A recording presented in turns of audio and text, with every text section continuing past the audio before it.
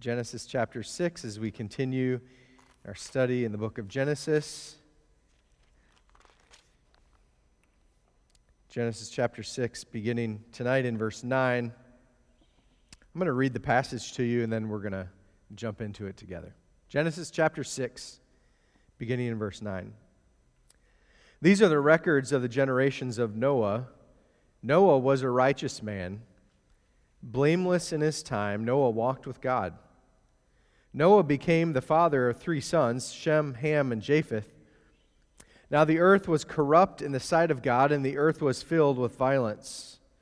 God looked on the earth, and behold, it was corrupt, for all flesh had corrupted their way upon the earth. Then God said to Noah, "The end of all flesh has come before me, for the earth is filled with violence because of them. And behold, I am about to destroy them with the earth. Make for yourself an ark of gopher wood. You shall make the ark with rooms, and shall cover it inside and out with pitch. This is how you shall make it. The length of the ark 300 cubits, its breadth 50 cubits, and its height 30 cubits. You shall make a window for the ark and finish it to a cubit from the top, and set the door of the ark in the side of it, and you shall make it with lower, second, and third decks.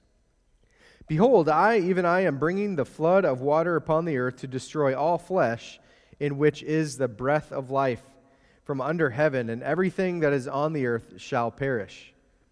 But I will establish my covenant with you, and you shall enter the ark, you and your sons, and your wife and your sons' wives with you. And of every living thing of all flesh you shall bring 2 of every kind into the ark, to keep them alive with you. They shall be male and female. Of the birds after their kind, and of the animals after their kind, of every creeping thing of the ground after its kind, 2 of every kind shall come to you to keep them alive. As for you, take for yourself some of all food which is edible, and gather it to yourself, and it shall be for food for you and for them." Thus Noah did according to all that God had commanded him, so he did. It's interesting in this passage that Noah is described as a righteous man. So when I see that, it's obvious that Noah stuck out in the world in which he lived at this time. So much so that when God was going to rain his wrath down upon the earth by way of a worldwide flood, that Noah was the one that he chose and his family to take the human race forward in the great reset of creation. So my question is, that we're going to answer tonight, why was Noah a righteous man? Because I want to be a righteous man, don't you? Or a righteous woman? Wouldn't you like God to look upon you and say that? Ultimately, we learn that it is by faith in God that Noah was found righteous. And his righteousness was demonstrated through his obedience to God. It wasn't his obedience that made him righteous. It was his faith in God. And his faith in God is what was demonstrated by his obedience to God's commands. Noah and the flood are a precursor to what will take place one day at the end of the age. The world we live in today is corrupt. Maybe not as corrupt as in Noah's day, but one day God will once again pour out his wrath upon the earth. But instead of judging the earth with water, the earth will be refined by fire. And so let's look at Noah, the righteous man, in the first 2 verses here, verses 9 and 10. It says, "These are the records of the generations of Noah. Noah was a righteous man, a blameless man in his time. Noah walked with God. Noah became the father of 3 sons, Shem, Ham, and Japheth." Moses shifts the focus now to Noah and his family. Notice what's present and not present in this genealogy. He says these are the records of the generations of Noah. It says Noah and his 3 sons. Noah, his wife, his 3 sons, and their wives are all that will survive from humanity after the flood. This verifies other Bible texts that only 8 people survived God's worldwide judgment. The text attributes 3 characteristics to Noah that I want to point out to you, and then we're going to apply those to ourselves. First, it says that Noah was a righteous man. He was an upright man who lived according to God's standards of holiness. This doesn't mean that Noah was perfect. The Bible says nobody's perfect, except, of course, Jesus. It means that he exercised faith in God, which God credited toward him as righteousness. Hebrews 11:7 describes this. It says, "By faith Noah, being warned by God about things not yet seen, in reverence prepared an ark for the salvation of his household, by which he condemned the world, and became an heir of the righteousness which is according to faith." So Noah was a righteous man, and he was called a righteous man because he exercised faith in God. Number 2, verses 9 and 10 declare that Noah was blameless in his time. That word in Hebrew means he was a man of integrity, that he abstained from iniquity. It doesn't mean that he's sinless, but it does mean that he exercised faith in God and maintained his fidelity and purity in a world filled with people who despised God and embraced wickedness. So Noah wasn't perfect, but he lived a lifestyle of obedience to God's commands in his life. Noah's neighbors could not blame him for their deaths in the flood because Noah actually tried to save them from that certain death. How do we know that? We find it in the New Testament. 2 Peter chapter 2, verse 5. "And did not spare the ancient world," talking about God, "but preserved Noah, a preacher of righteousness, with 7 others, when he brought a flood upon the world of the ungodly." And then 1 Peter chapter 3, verses 19 and 20 says, "In which also he went and made proclamations to the spirits now in prison," speaking of Jesus, "who once were disobedient, when the patience of God kept waiting the days of Noah during the construction of the ark, in which a few, that is 8 persons, were brought safely through the water." These 2 texts indicate one of the reasons why Noah was found blameless among his generation is he was blameless because he walked with God. He was a man of integrity. He was also one who could not be blamed by the people who died because he preached to them about God's impending wrath and judgment. Those same people rejected Noah's message and God's grace.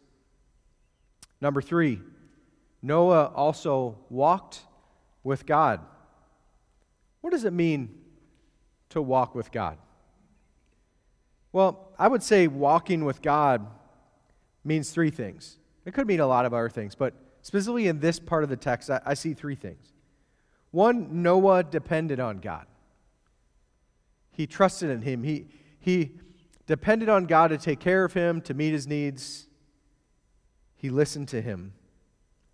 He followed God's direction even when it required for Noah to take a step of faith. Now we're going to talk about that a little bit more later. What does it mean to walk with God? Number 2, Noah spent time with God. What do we see thus far?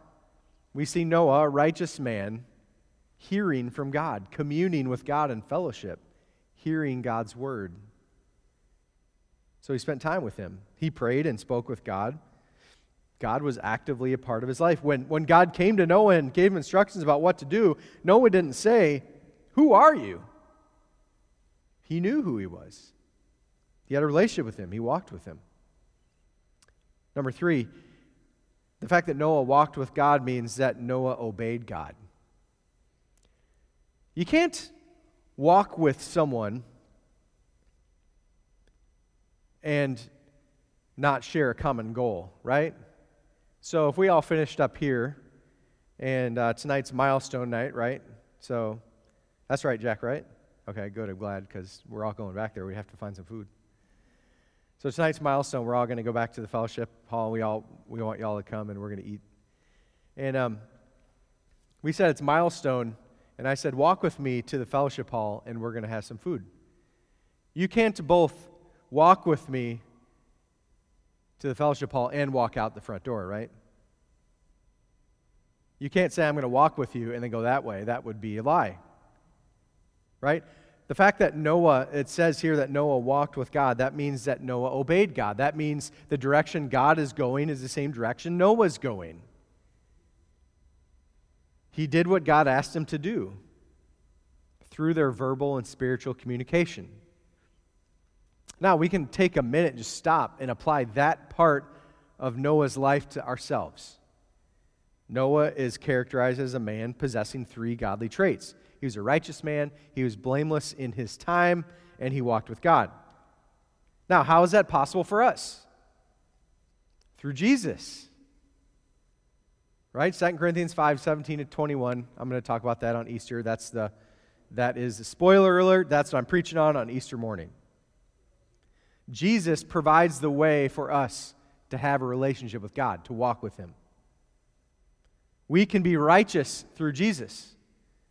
2 Corinthians 5:21 says, He made Him who knew no sin to be sin on our behalf so that we might become the righteousness of God in Him. We can be blameless through Jesus. 2 Corinthians 5:19 says, namely that God was in Christ reconciling the world to Himself, not counting their trespasses against them, and He has committed to us the word of reconciliation. So we too can be like Noah and found blameless, but it is not going to be done through our good works. It is done through the imputation or the planting of Jesus' righteousness upon us. Christ's imputed righteousness, that's a fancy theological phrase for the fact that Jesus died on the cross and His blood was shed as an atonement for sin. When we turn from our sin and look to Jesus as our Lord and Savior, asking Him for forgiveness, His blood is applied to us. So when God sees us, He sees the righteousness of Christ.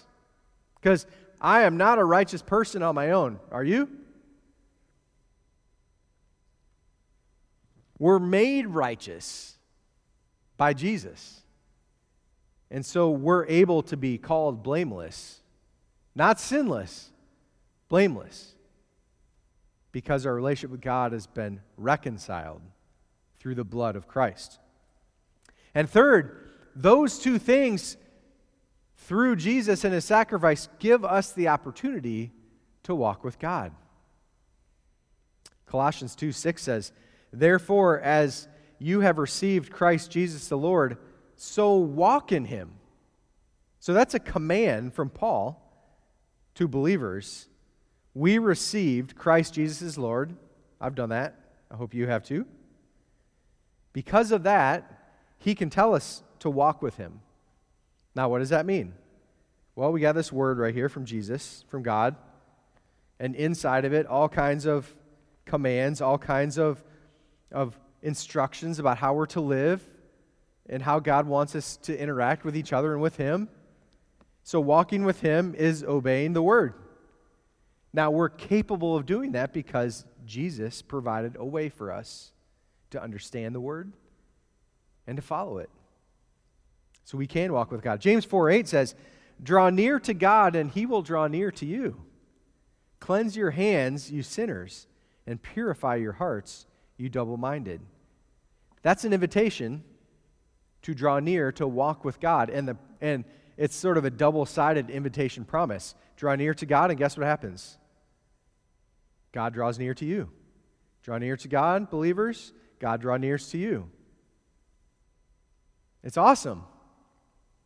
And then Romans 6:4, therefore we have been buried with Him through baptism into death, so that as Christ was raised from the dead through the glory of the Father, so we too might walk in the newness of life. We've been given an opportunity, according to Romans 6:4, to walk in newness of life, to walk with God as a changed person. All right, the problem with creation at this time, what we see next in the text, beginning in verse 11, is that creation is corrupt. It's corrupted. Look at verse 11. Now the earth was corrupt in the sight of God, and the earth was filled with violence. God looked on the earth, and behold, it was corrupt. All flesh had corrupted their way upon the earth. These two verses explain why God judged the earth and sent a catastrophic flood that killed almost every living person and animal. For two reasons he does this. First, how many times does he use the word corrupt in those first two, in verse 11 and 12? 1, 2, I have 3. Anybody have a different translation with more times? What do you think that Moses is trying to tell us about the earth? That's corrupt, right? He used the word in my translation 3 times. Corrupt, corrupt, corrupt. The earth is corrupt. The Hebrew word for that is shehet, shehet. It means to be marred or ruined.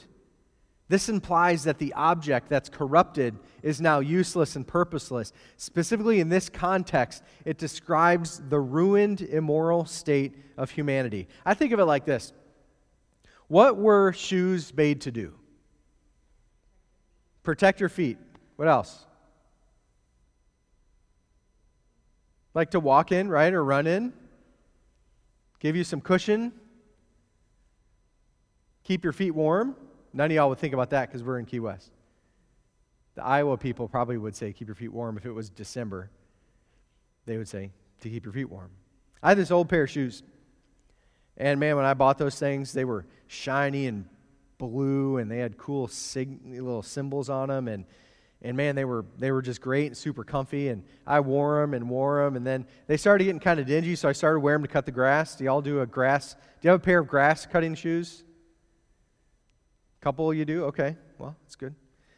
So I moved into the grass, and then in my economy of shoes, they go to grass, and then after I have them in the grass for a while, then they move to like water shoes, like saltwater shoes. Because once the shoes get moved to saltwater jack, that's kind of the end of the road, right? So I had them as my saltwater shoes, and I wore them to fish and dive and all that kind of stuff, and swim and all that, and then I noticed they started to squeak, and then parts started to fall off of them. And finally, one day I went to put them on, and like the sole just like separated. Right? Those shoes no longer fulfilled their purpose. They weren't protecting my feet. I really couldn't walk in them. They might hurt me if I tried to use them for something. That's what the word corrupt means. Corrupted. They were ruined. They had a purpose. Now they were no longer fulfilling that purpose. That was the world at this time. So it is speaking, this part of the text is describing the sin of the world and the wickedness, but it's really driving even deeper to that, and what God is lamenting and what God is sad about is, we're going to go over this in a minute, but just think back to Genesis chapter 1 and 2. And God created the earth, and He created everything in it. He created animals and plants and Adam and Eve, and He looks at everything on day 6, and what's He say? Good, very good. Now He looks at the world and everything in it. And earlier in this chapter, it said it just broke His heart. Why? Because it was corrupt. It wasn't what God created. It wasn't what He intended it to be. That's what Moses is getting across here in this part of the text. Now, then he's going to describe why is it corrupt. Look at verse 11. Because it's filled with violence. You see, God designed humanity for a purpose. We were designed to glorify Him, to worship and glorify God. That's what we're made for. Now, sin corrupted humanity to such a degree that they were no longer fulfilling their purpose. They were doing the opposite of that. They were living completely contrary to their God-ordained purpose. They were corrupted. It says there in that text that the earth was corrupt. This describes or indicates the global impact of humanity's wickedness on the whole earth. He didn't just say like this person or this people, this person's son and his family were corrupt. This is the earth. He's speaking of all of humanity. That's devastating and horrific.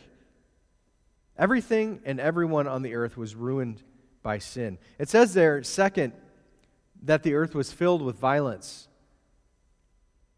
That word violence means strong, fierce, destructive force resulting in acts that maim, destroy, kill, often implying lawlessness, terror, and a lack of moral restraint. So the whole earth is filled with that.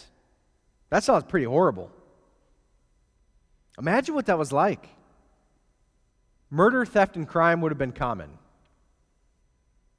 As is always the case in civilizations where violence are a way of life, the elderly, women, and children would have been the victims of the most heinous crimes, more than likely at the hands of men. Think about this. Do you feel like there's a lot of violence in the U.S.? Yes. Okay, so in 2019, there were 1.2 million violent crimes in the U.S. So that made the crime rate 367 per 100,000 people. That's a crime rate of 0.4%. So we don't want any kind of violent crime, but that is actually a pretty good crime rate. That's pretty low. Imagine living in a world where the crime rate is like 100% or close to it. Imagine living in a world where the whole world is full of violent crime all the time, everywhere. That's what's being described here. Man, things have really changed since God created the world at this point, haven't they? I mean, think of what God said in Genesis 1:31. This is right after God created everything. God saw all that he had made, and behold, it was very good. And there was evening, and there was morning the sixth day. It was very good. Now, for God to call something very good, you know that it was very good, right? This means that everything that God designed was fulfilling its purpose. This is before the fall, so everything's perfect. Everything's amazing. Everything's very good. By Noah's day, everything had changed. By Noah's day, God looked at his creation. Verse 12, God looked on the earth, and behold, it was corrupt, for all flesh had corrupted their way upon the earth. Imagine the sadness and the grief that this inflicted upon God. Just a few generations, it went from very good to violence. So I'm not surprised that God brought judgment upon the earth. Now, let's fast forward to today, 2021. The moral state of this world is not getting better. We're not in like an upward curve. Things aren't going to get better. In fact, it will continue to decline and become increasingly more violent until Jesus comes back. How do I know that? Well, I know it because the Word says it. Matthew 24:37-38. Jesus is speaking about the period of time before he returns. He says, the coming of the Son of Man will be just like the days of Noah. What was it like in Noah's day? Violence, corrupt, wickedness. For as in those days before the flood, they were eating, drinking, marrying, and giving in marriage until the day that Noah entered the ark. What else was it like in Noah's day? Noah preached to the people a message of repentance, and what did the people do? Despised it. Now, thankfully, that's not the case during this age because people do repent and follow Jesus. We'll talk about that in a minute. I want to direct your attention also to 2 Peter 3:3-7. For this, first of all, that in the last days, that's these days and the days before Jesus returns, mockers will come with their mocking, following after their own lusts and saying, where is the promise of his coming? For ever since the fathers fell asleep, all continues just as it was from the beginning of creation. For when they maintain this, escapes their notice that by the word of God the heavens existed long ago, and the earth was formed out of water and by water. through which the world at that time was destroyed, being flooded by water. So he's talking about Noah's day. But by his word, the present heavens and earth are being reserved for fire, kept for the day of judgment and the destruction of ungodly men. So he's saying there is, too, a judgment coming like the judgment in the day of Noah. Only the judgment will not come by a worldwide flood. It will come by fire. So what do we learn from that? Beware of the promises from anyone who declares that they have a method to make the earth a perfect place, or to increase the time for which the earth will exist. 2 Timothy 3:1 says, "But realize this, that in the last days difficult times will come." We are in those days, and the difficulty is going to grow more intense. Matthew 24:36, "But of that day and hour no one knows." So if anyone promises to you that they received a message from God and they know when Jesus is going to come back, say, "Oh, I know Matthew 24:36. In that day or of that day or hour no one knows, not even the angels in heaven, nor the Son, but the Father alone." 2 Peter 3:10 says, "But the day of the Lord will come like a thief, in which the heavens will pass away with a roar, and the elements will be destroyed with intense heat, and the earth and its works will be burned up." Thankfully, and I'm so thankful for this, we have hope. And so do all people who live today. All people, any people, can repent and be saved. They can receive God's grace. They can flee the wrath to come through the blood of the Lamb. All was not lost for those living in Noah's day, because our God is a gracious God. So let's move on in our text. God, even though he looked upon the world and all of it was wicked and corrupt and filled with violence, what we see here and often forget is that God is gracious and good and filled with love and compassion. So he looks upon the earth and compelled to pour out his wrath, and yet offers grace, because he's a gracious God. Amen? Verse 13, "Then God said to Noah, the end of all flesh has come before me, for the earth is full of violence because of them, and behold, I am going to destroy them with the earth." So God announced to Noah that he will destroy all people upon the earth because of humanity's wickedness. In fact, all the earth, created life, will endure God's wrath because of humanity's sin. This is because we are intricately connected to God's creation. We affect creation by the way that we live. Genesis 3:17 through 19 describes this. This is directly after the fall of Adam and Eve in the garden.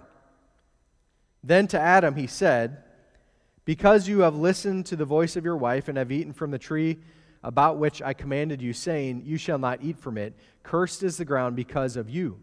In toil you will eat of it all the days of your life. Both thorns and thistles it shall grow for you, and you will eat the plants of the field. By the sweat of your face you will eat bread till you return to the ground, because from it you were taken, for you are dust, and to dust you shall return.'" Also think about Romans 8, chapter 8, verses 20 and 21. "For the creation was subjected to futility, not willingly, but because of him who subjected it in hope, that the creation itself also will be set free from its slavery to corruption," remember that word, "into the freedom of the glory of the children of God. For we know that the whole creation groans and suffers the pain of childbirth together until now." All of creation suffers under humanity's sin. God is gracious, however, and his plan includes the rescue of humanity and the restart of creation. This is God's command to Noah. Verse 14, "Make for yourself an ark of gopher wood. You shall make the ark with rooms and shall cover it inside and out with pitch.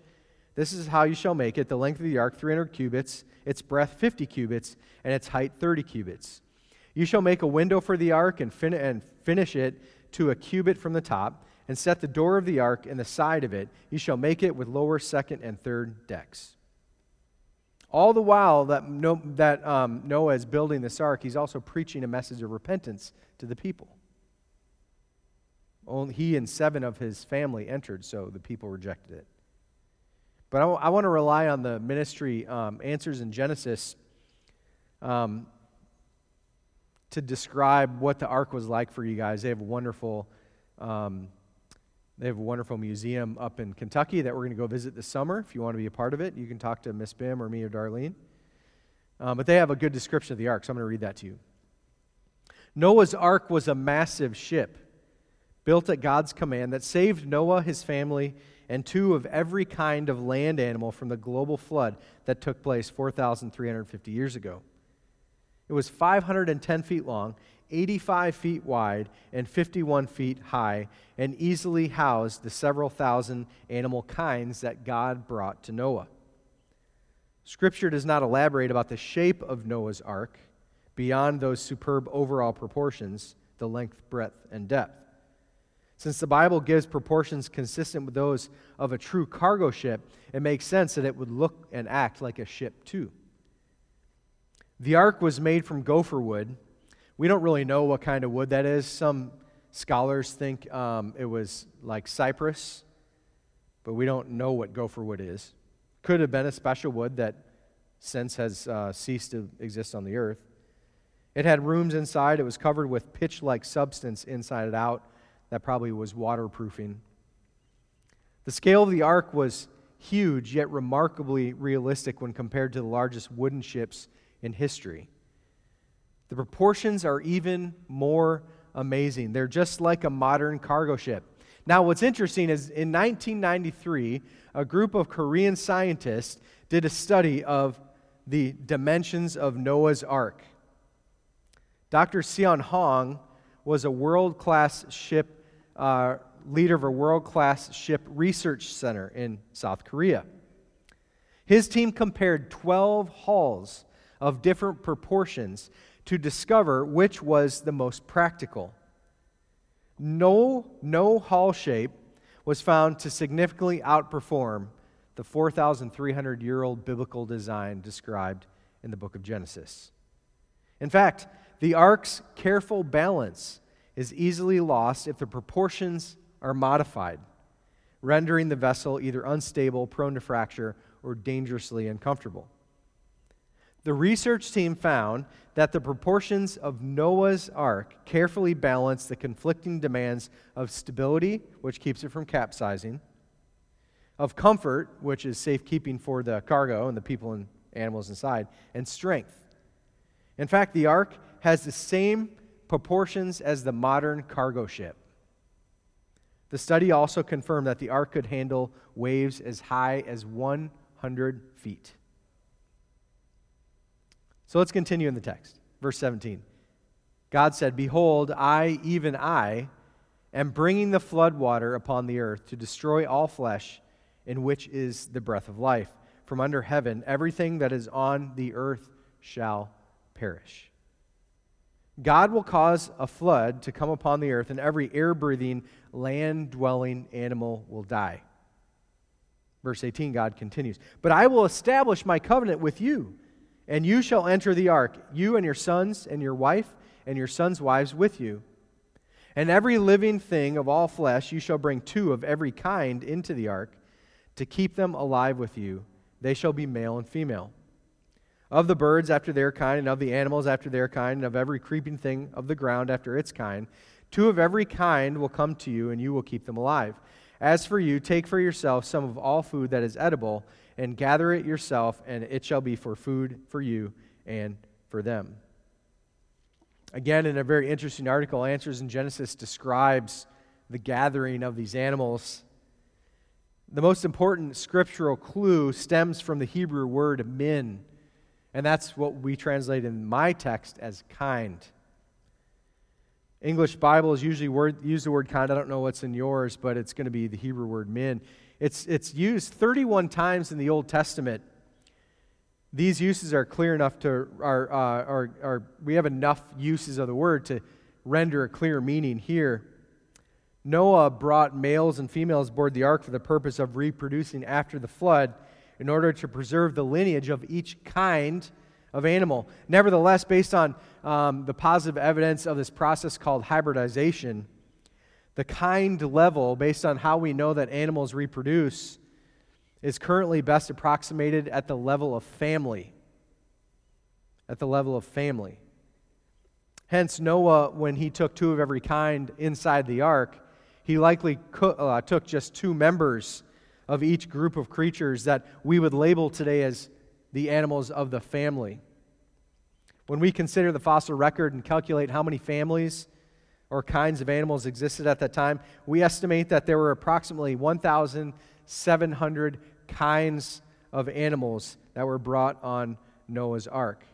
More if we count terrestrial invertebrates like fleas, ticks, and flies, and mosquitoes.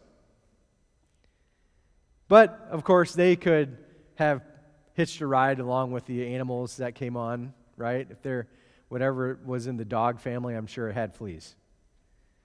Would have been nice, I'm just saying, if maybe they didn't make the trip, but that's God's will. So there would have been plenty of room for them.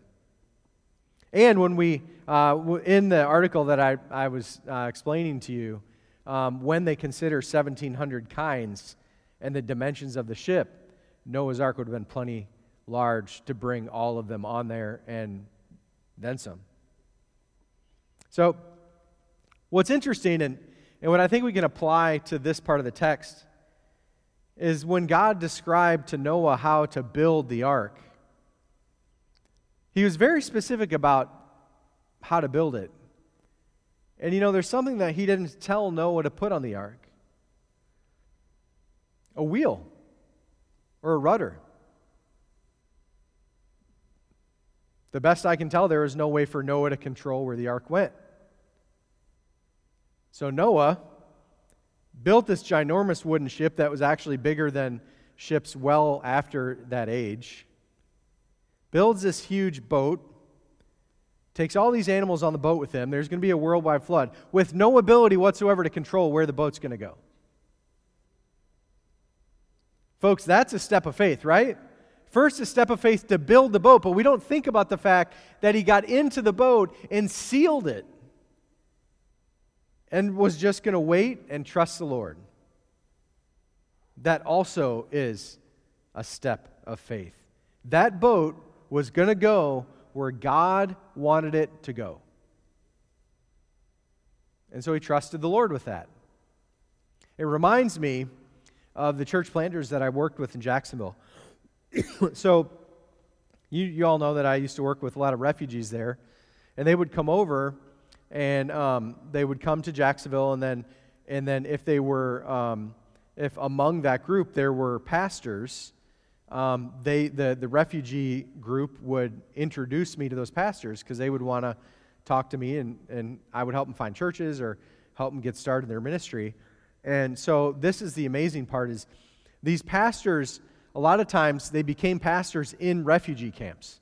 Like they were just Jesus followers, and all of a sudden they kind of found themselves leading this group of people to follow Jesus. They were sharing their faith, and people got saved, and all of a sudden, inside of a refugee camp, they got a church. And the church said, "You're our pastor." And they're like, "Okay, I guess I'm your pastor."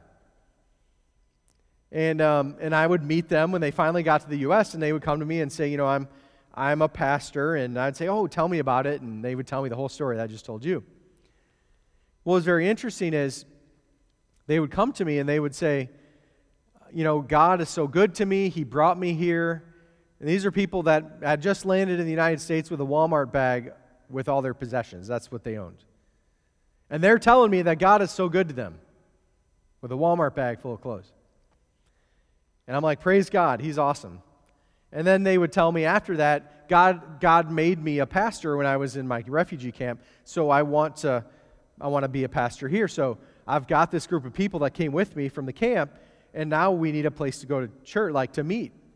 And I would help them connect with a Baptist church, and we'd start a new Baptist church in their language, and they would pastor.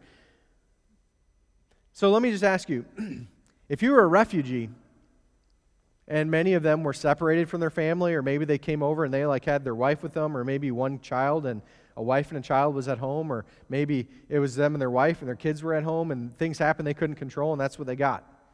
If that was your life and all your possessions were in a Walmart bag and you didn't have a job and didn't really know what you were going to do, would you really care about being a pastor of a church? That'd be tough. I'm a pastor and I feel like that might be at the bottom of my list. I would be most concerned about food, a home, a job, my family who's back home. It would be easy to say, well, I don't really have time to be a pastor. I got to get my kids. And these guys are in my office taking a step of faith because God told them to do it. And I think that was a blessing in my life to meet with those folks. And sometimes it would be a group, it would be the pastor and some of the women that helped lead the church and other men, and it would just be maybe a group of 10, and that was them. But they were going to start a church, and they were going to proclaim the gospel. And they did that by taking a step of faith and obedience to God. That's what Noah did. He took a step of faith and obedience to the Lord. He trusted God to take care of him through the journey.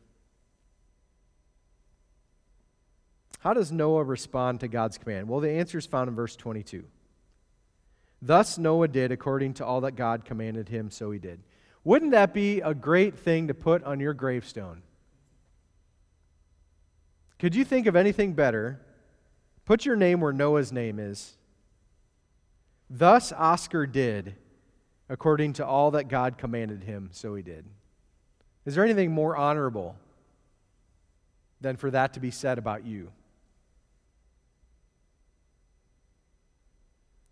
Noah was a righteous man because he took a step of faith and trusted God. He trusted God for his future, to see him and walk with him through the journey. 3 questions, and I'm going to close. I want to invite our team, if Brandon, Bim, if you'll come up to the front. Will you be called a righteous person? A person who lives by faith in God and trusts in Jesus. Will you stand out in a sinful world?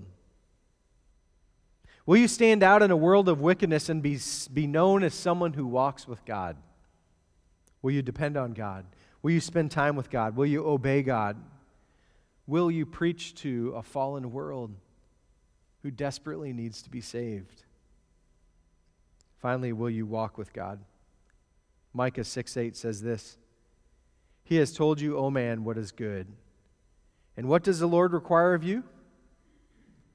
But to do justice, to love kindness, and to walk humbly with your God. We're going to have a time to respond to the sermon and time of invitation for you to pray and talk to the Lord. And I want to compel you to take a stand and a step of faith.